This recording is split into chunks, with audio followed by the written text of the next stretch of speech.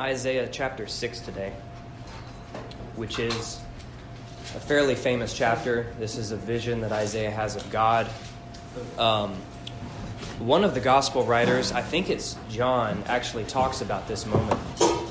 And it's when he's quoting a section in this chapter where he's talking about their senses are dulled, their ears are stopped up, and their eyes are closed. And he says, Isaiah said these things because he saw God's glory. Right? And he's talking about this vision. So that's the chapter that we're in today. So most of you have been here for most of this study. I think we've had a pretty consistent crowd each study. So just throw some stuff out there to get the ball rolling. What has Isaiah been about so far? Just big picture. What has the book been about? Judgment. In a word, that sums up most of it right there. Judgment on who? Israel and Judah. So far, it's been mostly at God's people. Mostly. Yeah, that will change as the book goes on.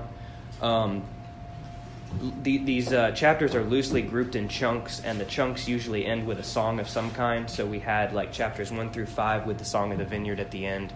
Then there's this break. Chapter 6 is something completely different. It's like a step back from the rest of the visions, which is how the Holy of Holies is, by the way. It's like otherworldly. It's outside. So when you have a Holy of Holies moment, a sanctuary moment, it stands outside. Then Isaiah is sent back out. He has to go say a bunch of other stuff. And at some point, it transitions to preaching against Babylon, preaching against Assyria. But so far, it's been the people of God. What else? Is there more we can say about big picture, what Isaiah's been about so far?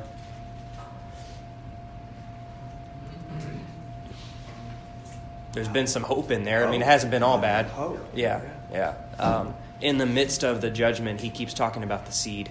Even in chapter 1, he talks about the seed, the remnant. Hebrew sometimes translates it the remnant, but literally, well, let me say that again. English, trying to help us out, translating the Hebrew, sometimes translated as remnant, but in Hebrew it's literally the seed.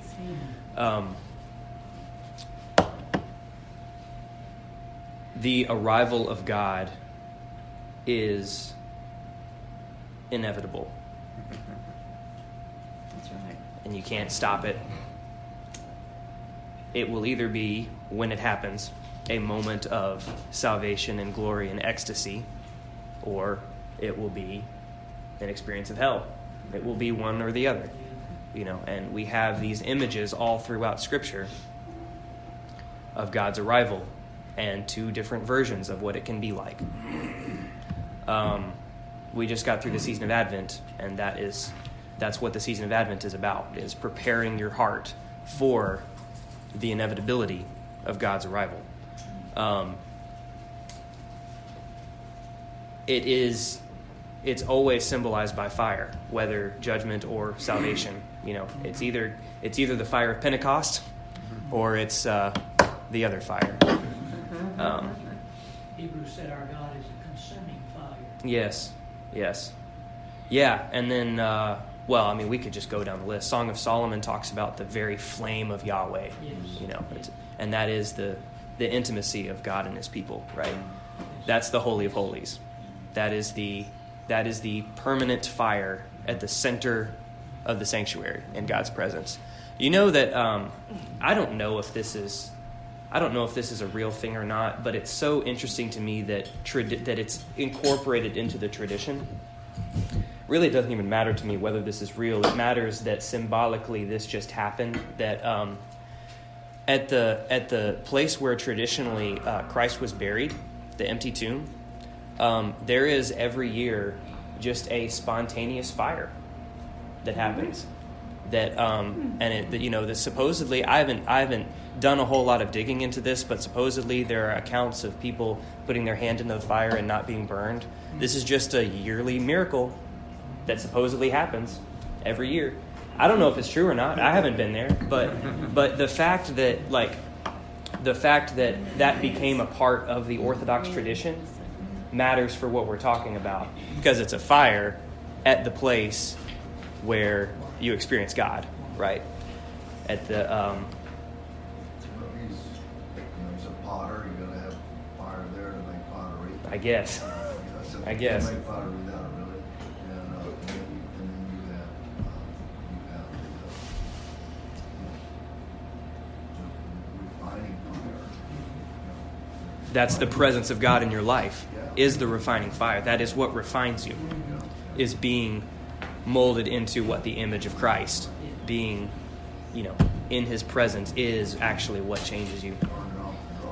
Yeah, right. Well, we're about to see that that's how this pattern works, right? You're bared before God, and then you're either covered or you're judged, and then, you're changed going forward. Moses, his face is shining when he leaves God's presence. So there is a transformation that happens there. There's so much we can get into. As I said a minute ago, the Holy of Holies moment is a step outside of the rest of the story. And I apologize in advance for how symbolically minded this hour is going to be, because there's not a whole lot I can say practically about this chapter, but I want to use this as an opportunity to give us eyes to see and ears to hear the rest of the book, right? So this chapter really shows for me how Isaiah works big picture, how Scripture works big picture, and if we can see that pattern, right, then you can't unsee it, right? And you'll see it for the whole rest of our year in Isaiah.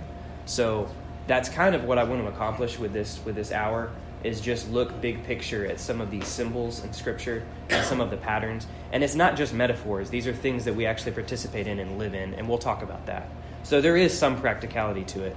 But I apologize in advance if this seems kind of abstract. The next 2 weeks, chapters 7 and 8, will be a lot more interactive. I'll open it up for discussion a lot more. There's going to be times in this next hour where I just have to ramble for a while, because it's hard for me to articulate it all. I kind of need the space to just kind of talk free form. So I'll try to remember, we're sort of divided into 3 sections in this chapter, and I'll try to remember at the end of each section to open it up for thoughts and to kind of have y'all help tie it all together. I could say this about, I've done tons of stuff on symbols. Yeah. And the symbol, basically, it has meaning in and of itself. Okay, so it's a thing, a real thing, but at the same time, then it has extra meaning, other meaning beyond itself. And that's kind of the definition of what a symbol is. It's, so I see a door, and I know that door is a real door, so what that door symbolizes Jesus, whatever it might be. So it has a meaning by itself. You can see it on that level, but it also implies something much deeper. And, the way symbols are used in plays and film. Yeah. So the way we live this stuff out is in the fact that it scales, right? So one thing refers to another thing, but it's not like this referring to this. It's like concentric circles. Yes. So like a symbol in Scripture would be, and this is just one example because it shows up in Isaiah, would be the head and the body. Right? That's a symbol. That shows up in you as an individual. There's a head in the body of you. There's the head in the body of you two, which is scaled up a little bit, right? But it's still the head in the body. There's the head in the body of a community. There's the head in the body of Christ in the church. There's the head in the body of the organization that I work for. There's a leader, and then there's I'm part of the body that lives it out. So that's a way that this symbol sort of plays out on multiple scales of reality. That's why they can be interpreted different ways. You see all kinds of different ways. Right. It's intriguing about symbols, the way they operate and work, because hit you differently at a different time. And we'll go ahead. Well, and just in spiritual stuff, it doesn't really lend itself to linear thinking either. Which Right. is another thing that makes it difficult for us being Right. Westerners. Right. It's very much, and you've already said this, it's very much spatial thinking. Yes. So, get inside the circles and be able to look 360 Right. all around. Right. It's not really even circles, it's globes. You kind of just have to start somewhere and then just follow it around. There's no really clear place to If you begin. ever look at a soap bubble, there might be a little bubble Yeah. on its surface, and it's just kind of floating around the sphere. Yeah. That's we can do it. That's a good analogy. It's a good way of thinking spiritually. So that's a perfect segue. I'm gonna use that as a springboard. I'm gonna throw out some Holy of Holies moments in Scripture, just sort of highlighting the same pattern over and over, and then maybe one of these will be one that particularly stands out to you, that you can sort of, okay, now I see the pattern. Now it clicks. And then, like I said, once you see it, you're not going to be able to unsee it. Let's start with Adam and Eve. So Adam and Eve are in the sanctuary. After they eat the forbidden fruit,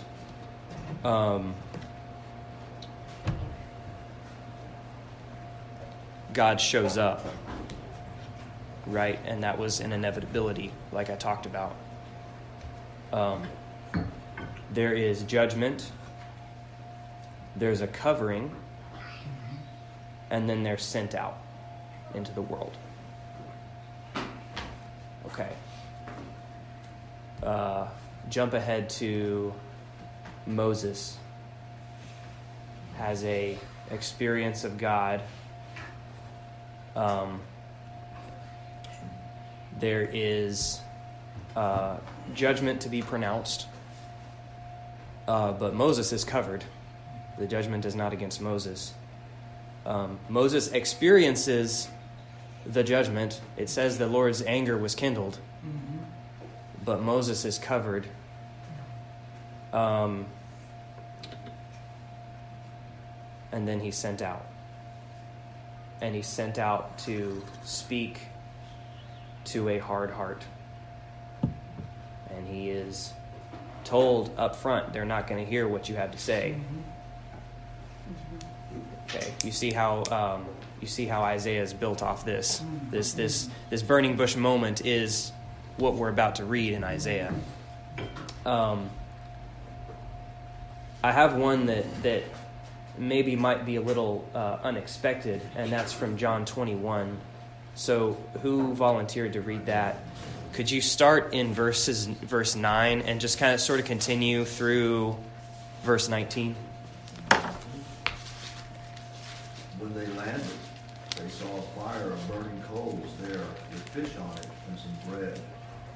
Jesus said to them, "Bring some of the fish you just caught." Simon Peter climbed aboard and dragged the net ashore. It was full of large fish, 153. And even with so many, the net was not torn. Jesus said to them, "Come and have breakfast." None of the disciples dared ask him, "Who are you?" They knew it was the Lord. Jesus came, took the bread, and gave it to them, and did the same with the fish. This was now the third time Jesus appeared to his disciples after he was raised from the dead. When they had finished eating, Jesus said to Simon Peter, "Simon, son of John, do you truly love me more than these?"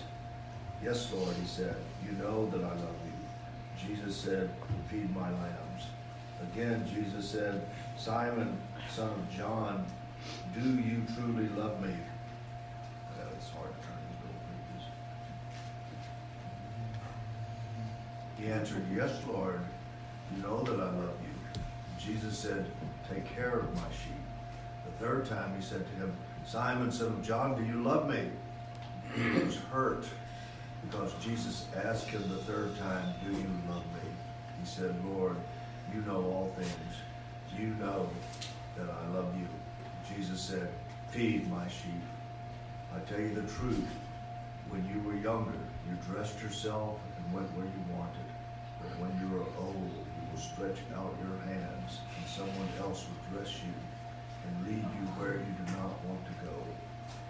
Jesus said this to indicate the kind of death by which Peter would glorify God. Then he said to him, "Follow me." Do you see the? Do you see how this is a Holy of Holies moment?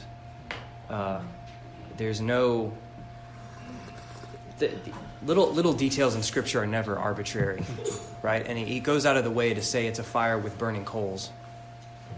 Yeah. That's he puts that in specifically for a reason, right? It's supposed to make you think of an altar, right? We're going to see a burning coal in Isaiah 6. It's a fire with coals. It's a coal fire. That's significant. It's fish. That's significant. Christian tradition has always, from the very beginning, for whatever reason, has always associated fish with Christian communion and, by extension, the Eucharist. Right? So that is, the fish is just sort of this weird symbol that's always been there through Christian history. And whenever it's there, they always make that association. So you have an altar, you have a fire, you have the presence of God, you have the bodily resurrected Christ there. You have a man standing in God's presence who knows he's unworthy to be standing there. We're going to see that in Isaiah. Woe is me. I should not be here.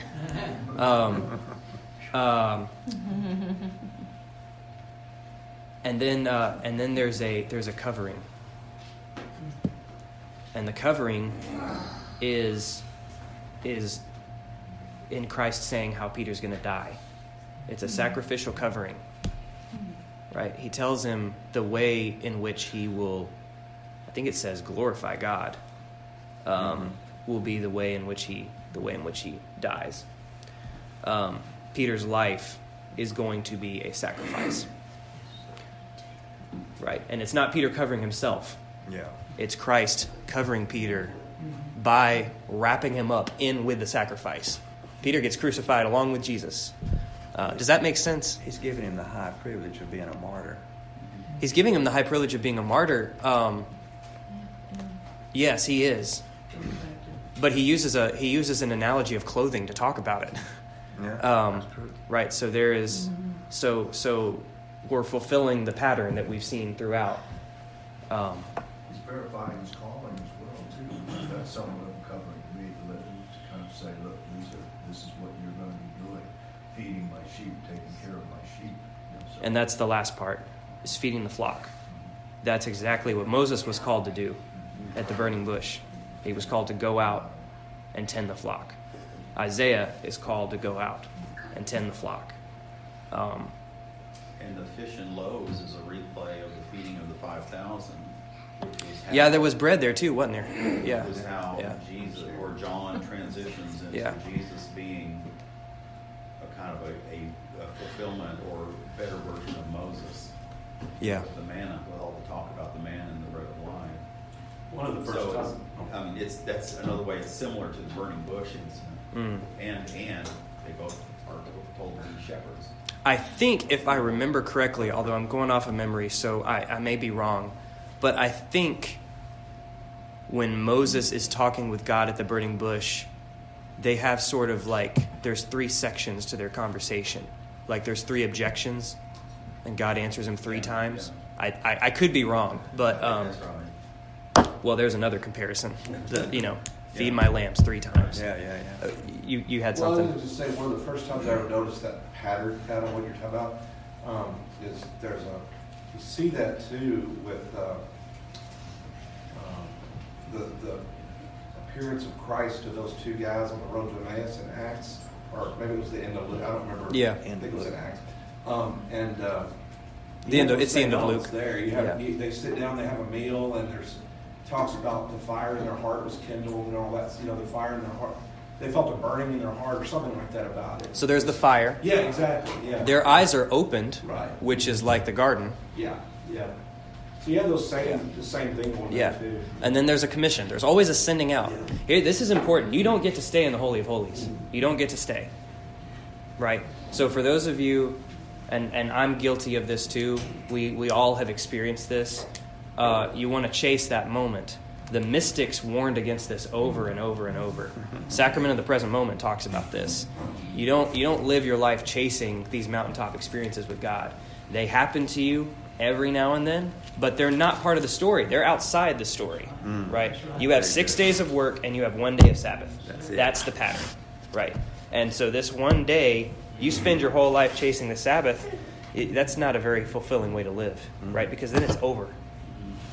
The work is what you're here on earth for. That's the commission. That's the feeding the flock, right? Well, I'm sorry. Well, the Sabbath exists just to refresh you up so you can go back out into the world again. It's, yeah. So. There's a fulfillment of this in John 21 at the end there when he's talking about Peter's death. There's a fulfillment in Acts where they are judged by the Jewish officials. They're beaten and they're sent out to never speak the name of Jesus again.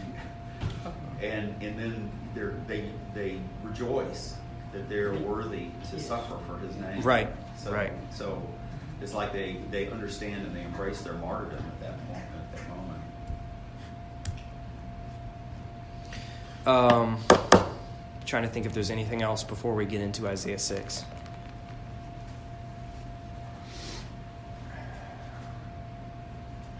The Holy of Holies is a Sabbath experience. And we ritually practice this every week on Sundays. You're gathered into the sanctuary, which we know we can worship God anywhere. We know that. But there's something about coming to a particular place that is set up for this experience. Everything in the architecture is designed for us to ritually practice this stuff. Is it where we come to present ourselves before the Lord? So there's the uncovering of your feet for the place on which you stand as holy ground. That's confession, right? You bare yourself before God. That's being naked in the garden. There's a ritual covering in the absolution. Actually, we have covering in multiple ways in the service, but at least it's in the absolution. We're ritually covered in the Eucharist because that's a fulfillment of Passover, which that's the blood on the doorpost. There's covering there. And then there's a commission, right? And the commission is just as much a part of it. Like, you don't get to stay in church. You have to be sent out into the world. There's a planting of the seed. There's the word is put within you before you go out, because you have to go out and take the word with you, which I think if we have time, we'll talk about that again. All right, let's get into Isaiah 6.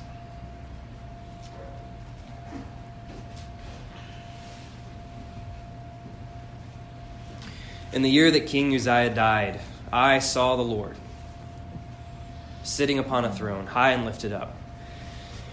And the train of his robe filled the temple. Didn't just fill the Holy of Holies, it spilled out throughout the whole temple. Above him stood the seraphim. Each had 6 wings. With 2 he covered his face, with 2 he covered his feet, and with 2 he flew. And one called to another and said, Holy, holy, holy is the Lord of hosts. The whole earth is full of his glory. I think this is the only place in these visions, and there's multiple visions of like God in the Holy of Holies. There's one in Daniel, there's one in Ezekiel, there's one in Revelation. I think this is the only one that talks about seraphim. I think every other time it's cherubim. I don't know why that's the case here. It's got to be significant. Like I said, this stuff is not arbitrary. So I can tell you that a seraphim is a flying, fiery serpent. It's a dragon for all intents and purposes. So there's 2 dragons on either side of God in this vision. The only thing I can think of, well, there's 2 things I can think of. One, a dragon is important in Babylonian mythology. So God is saying, no, this is mine. 2, There was a dragon in the garden. That's what I'm thinking. And there was fire. That the angels had fire with them. There's a fiery sword and all this that you have. You have the seraph on the pole. The seraph on the pole. Yeah, the snake on the pole. Yeah. All right. With two he covered his face, with two he covered his feet, and with two he flew. And one called to another and said, "Holy, holy, holy is the Lord of hosts. The whole earth is full of his glory." And the foundations of the threshold shook at the voice of him who called, and the house was filled with smoke. So that's sort of 1/3 of the chapter. That's one section, is just the vision itself, what he saw and what he experienced. It is an extra sensory experience. Like his senses are overwhelmed. You've been in a house full of smoke, it's overpowering. This happened to me once. I was building a fire in the fireplace, and I forgot to open the flue. Oh, boy. Oh. Yeah, that was at our house, Connor. It's overpowering. Yeah, it's overpowering. It overpowers your senses. Wow. It's interesting that fire creates smoke. It's like a cloud, the Shekinah glory of God. Fire. So for him to even reference smoke is talking about fire. It's talking, yeah. The foundations of the threshold shook. So his, the sound. It's like being in a rock concert arena. That was your dad coming downstairs. That's right. Exactly. Yeah. And I said the same thing he said. I said, "Woe is me." All right. So he saw the Lord sitting. He heard a voice. Well, the voice here could be. I think it says it's the angels, but he sees God sitting.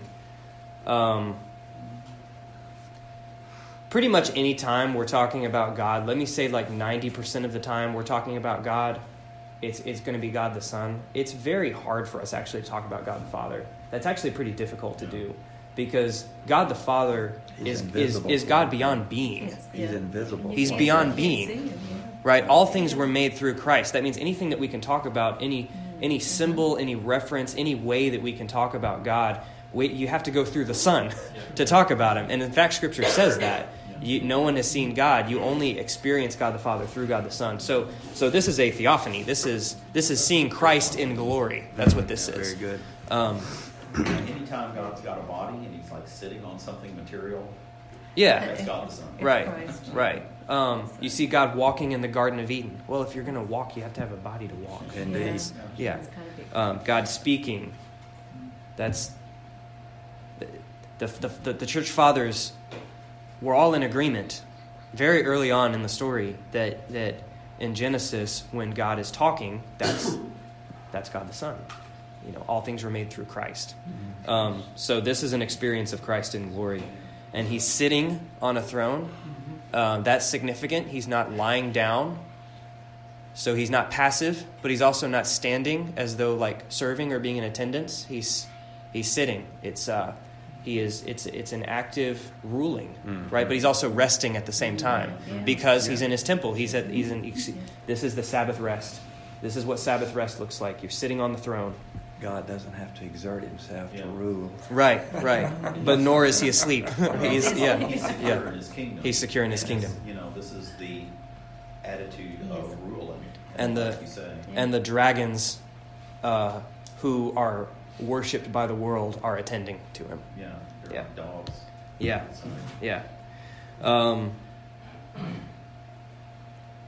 And I said, "Woe is me, for I am lost. For I am a man of unclean lips, and I dwell in the midst of a people of unclean lips. For my eyes have seen the King, the Lord of hosts."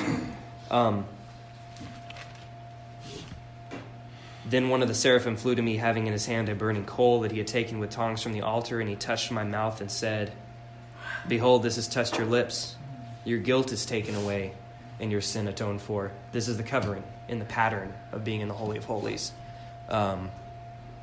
Isaiah is ritually covered through a burning. His mouth is burned. And I don't have a whole lot to say about this. I'll open it up for if anybody has anything, but I will say real quick that the Orthodox link this passage liturgically. You know how we have an Old Testament reading and a New Testament reading. They connect this passage with the presentation of the Lord to Simon or Simeon, whatever his name was, in the temple. It was in the temple. He has a vision of the infant Christ, and he says, now your servant can depart, commission, be sent out in peace, for my eyes have seen. It's the exact same thing that Isaiah says here. My eyes have seen your glory. Wow. The King, the Lord of hosts. Now, in his case, that's a great moment of great joy. Not so much here for Isaiah. Woe is me, I am lost. For my eyes have seen the King. Yeah, a lot of people saw the Lord in his humility. Yes. This is God in his glory. Now, Yeah. the good news for us is that John says we will see him because we will be like him. So, it's And he even says- it won't be a terrifying thing at that point. In that verse, I think he says, I don't even know what that's going to be like. Like he said, Yeah. I just know that, We don't know what it would be Yeah. like. But Yeah. we'll be like him. yeah, Because whatever we that see him. means. And it is mysterious. Christ in resurrected body, it's a very mysterious thing. It is his body. They know it's him, and yet he's somehow unrecognizable at the same time. So there's a very mysterious nature to this. We don't know what it'll be like, but we know we'll be like him. He has unusual properties in his body. There's something different. Yeah. It is him. It's still him. his body. It's not even necessarily, it's not a different body. No, it's flesh and bone. It's his body, but it's different. But it's different. Yeah. It's Yes. It's a glorified. new creation. It's a new creation. It's a glorified. Yeah, it's the body. Glorious. The body he got Heavenly from body. Mary, but different. So the next section of this chapter will be the commission. But does anybody have anything else on this? One thing to say about whether it's good or real, people I think misuse this verse about he will heap coals of fire on their head, and we think of that as kind of being a bad thing. But in a sense, if you really get into it, look at it, it's really a good thing.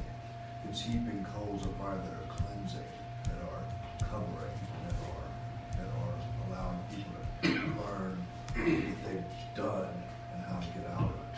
And so that's what that verse actually means. It doesn't mean, oh, God is going to put fire on our head and burn up our enemies and stuff like that. It doesn't mean that.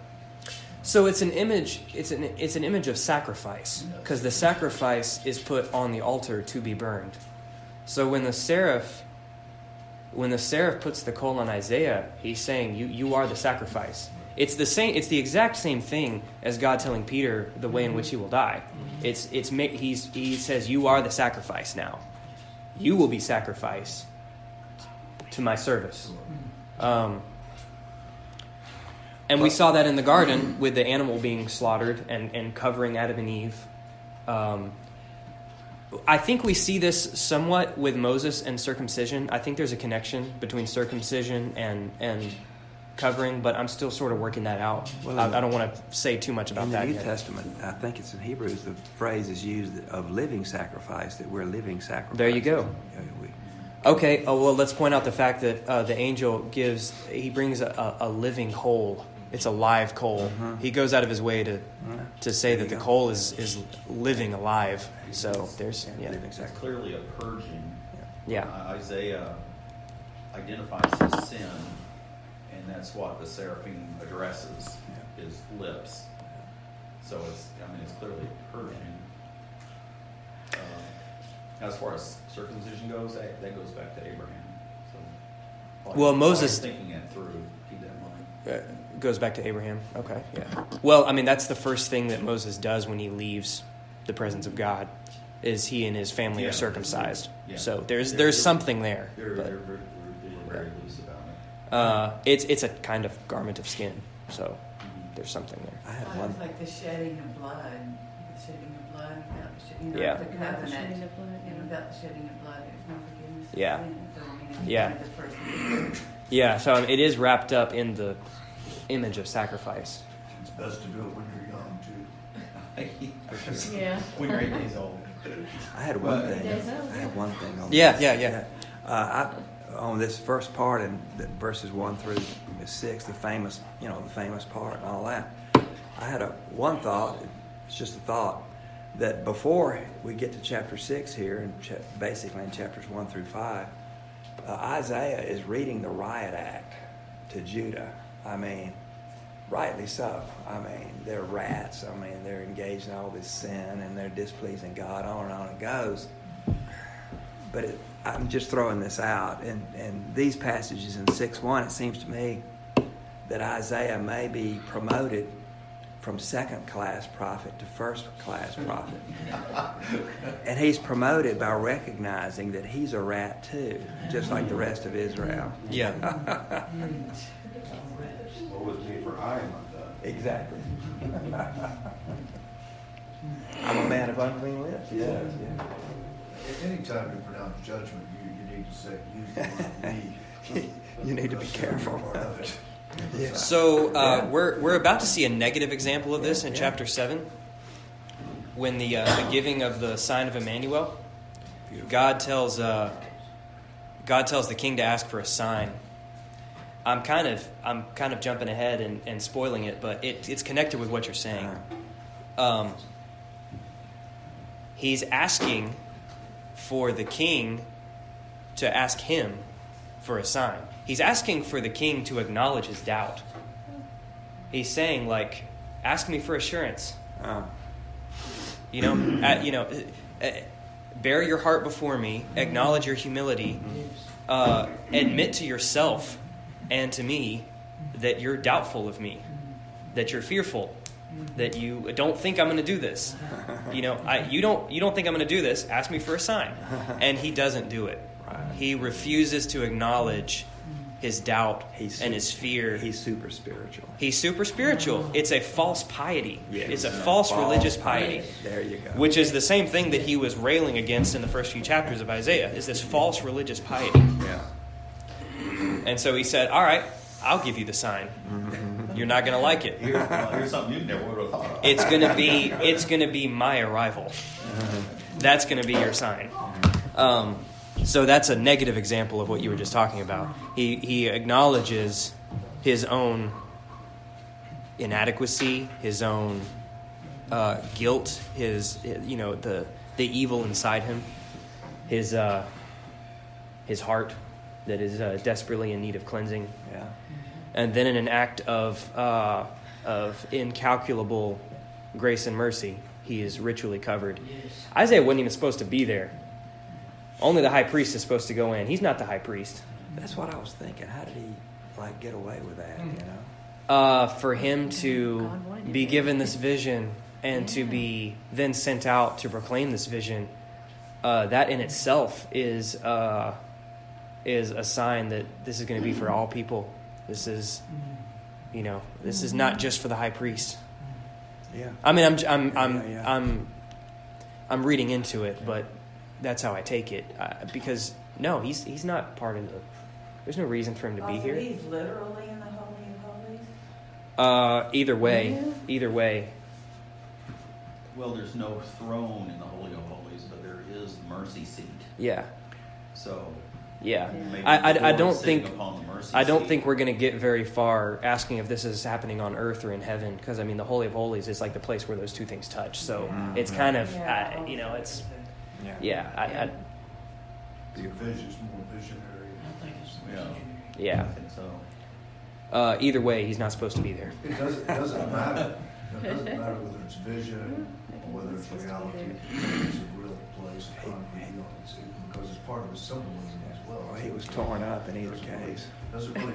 The fact that you have a vision from God, you're in the presence of God. We tend to think of the lower stuff as being the most real. Yeah. But remember when I talked about head and the body? Like, reality is when those two things are together. I know that's really abstract, and I don't have a better way to say it. But like, when the body and the head are when heaven and earth are touching, that's the most real. So it doesn't really matter whether this was a vision or whether it was it was a vision. It says it's a vision. But he was in the Holy of Holies also. I mean, he was in the presence of God. he is deep in this pattern, right? Of he's deep in this burning bush moment, and Now, we know from Yeah. Hebrews that the tabernacle was just a copy of the real thing. sure, yeah, So There you go. Isaiah's seeing the real thing here. he's seeing the real thing, And he's seeing God in his awesome glory. And he was not destroyed. and he was not destroyed. So it's all a matter of grace. Yes, it is grace. It is all grace. This whole thing.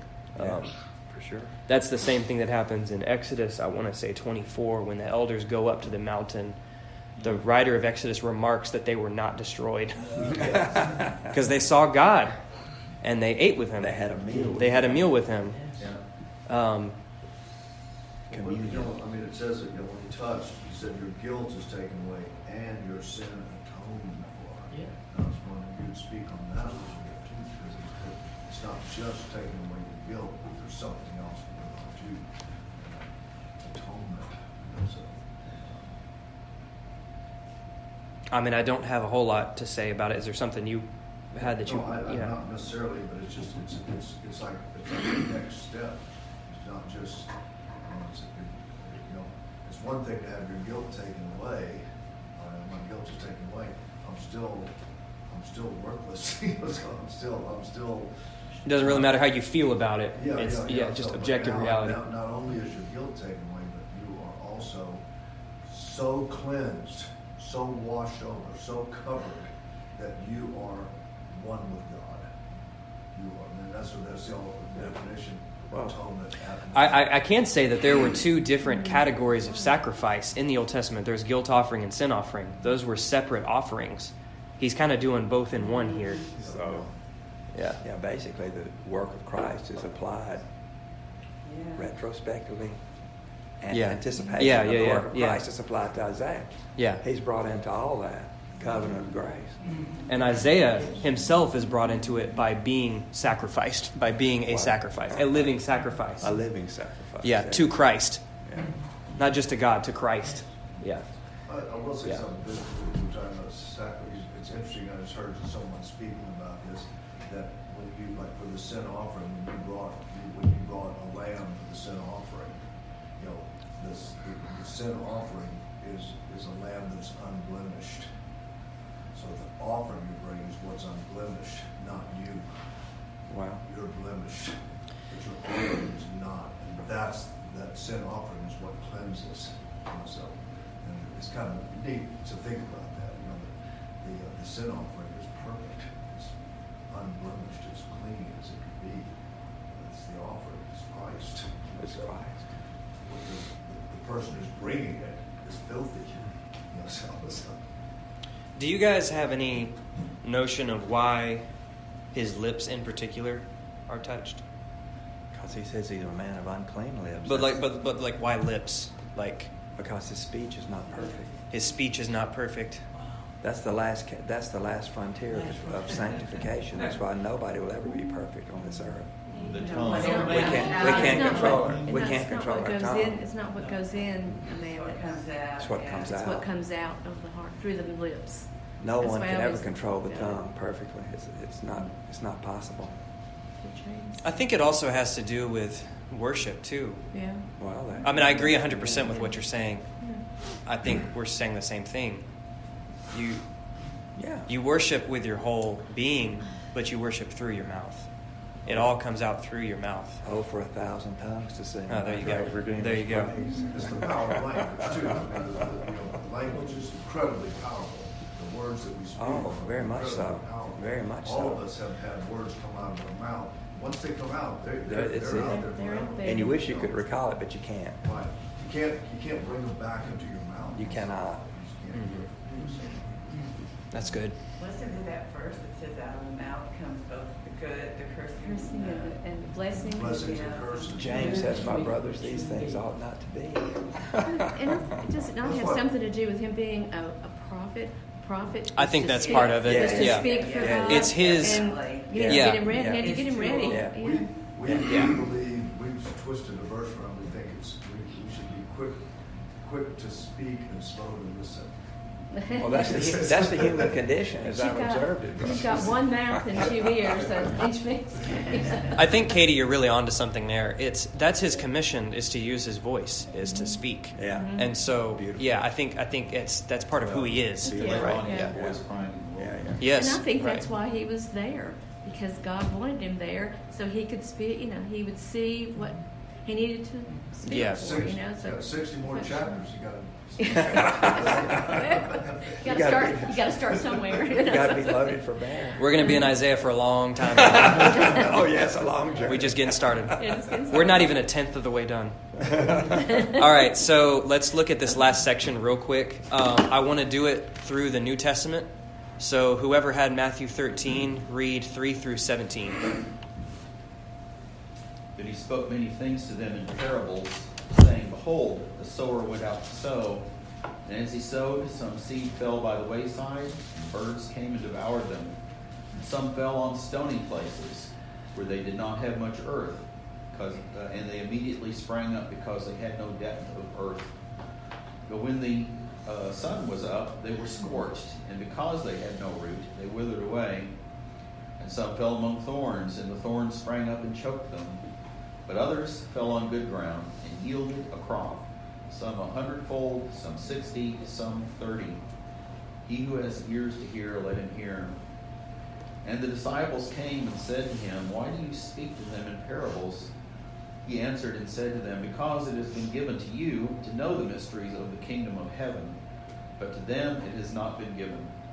For whoever has, to him more will be given, and he will have an abundance.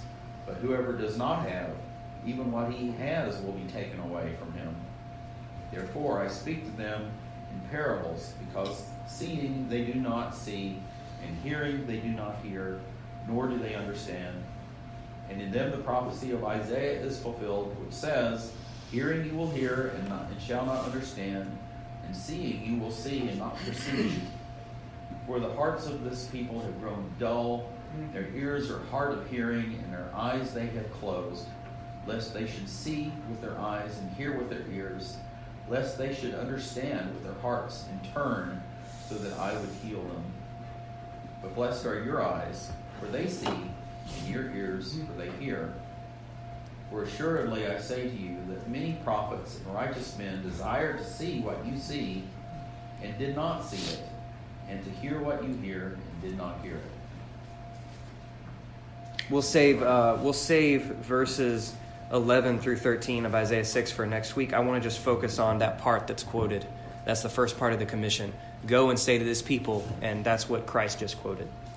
The parable of the seed.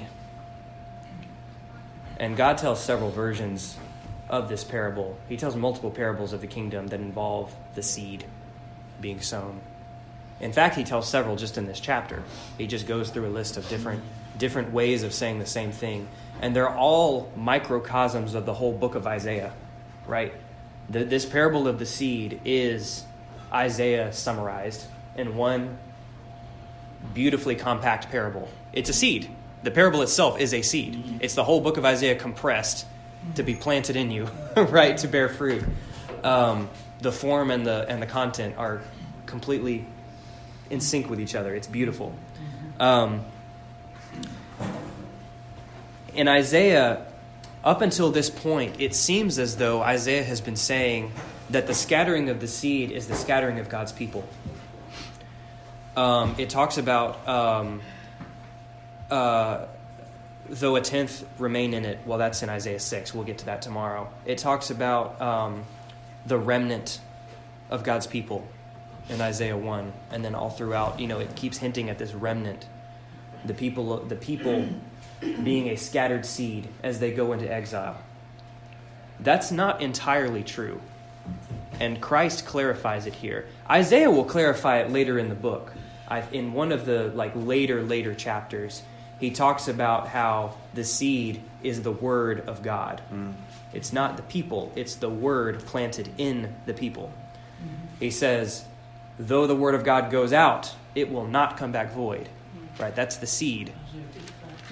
The seed is what is sown in the heart. The vineyard, the body, the land, that's the people, right? The seed is the Logos. It's the Word of God. It's the message of salvation that is planted in the heart. And that, I think, is helpful going forward to see that. Christ makes it clear in there. We're coming up on the end of our time, and something occurred to me that I just want to share with you guys as I was sort of preparing for this. And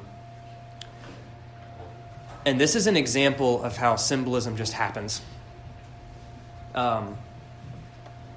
These patterns are inescapable. This is just how God set up reality to work.